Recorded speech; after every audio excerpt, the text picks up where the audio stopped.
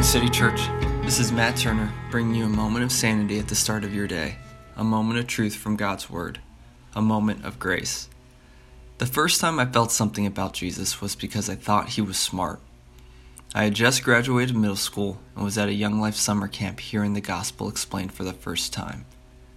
The learning major pieces of information like God's original relationship and purpose for humanity, or what sin was, or why Jesus died, and the significance of his resurrection were impactful. The first time I felt Jesus was different was from the story of the adulterous woman.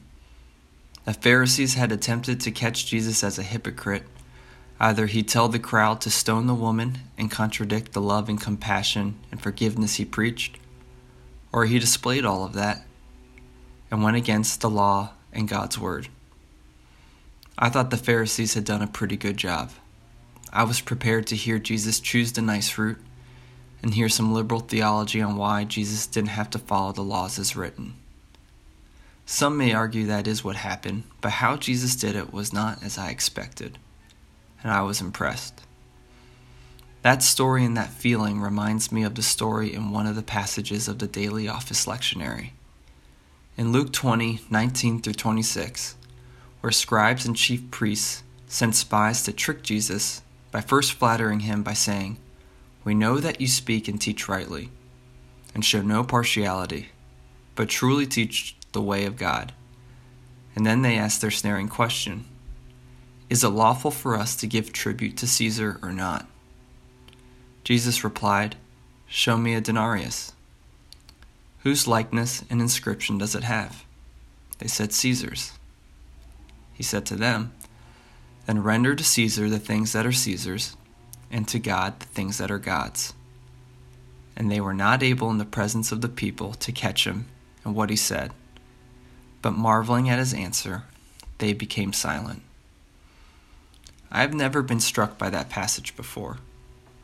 I've always thought of it as another tip of the cap moment for Jesus, showing he's one step ahead.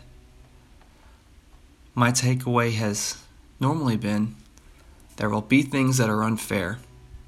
Endure that inconvenience and focus on your relationship with God. But by the spies marveling and becoming silent, they clearly were grasping what the crowd before the adulterous woman grasped, and what I finally grasped from Jesus' one-sentence rebuttal.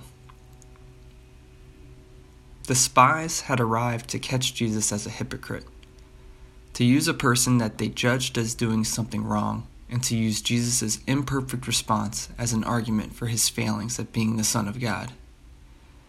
And like the situation of the adulterous woman, Jesus turns the focus from the accused to the accusers.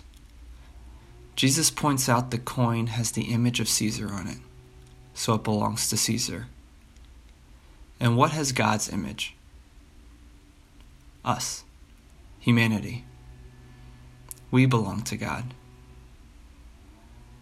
Just as coins across an empire bear the image of a ruler that presides over all and is a constant reminder that one's physical and economic security is dependent on this unseen power, so are we to God. We are strewn about all of the earth and are a physical image of our ruler and creator. And the great and welcome difference is we are subject to a loving ruler, one who does not ask for lives as tax or a payment of debt, but to be perfect rulers of this earth.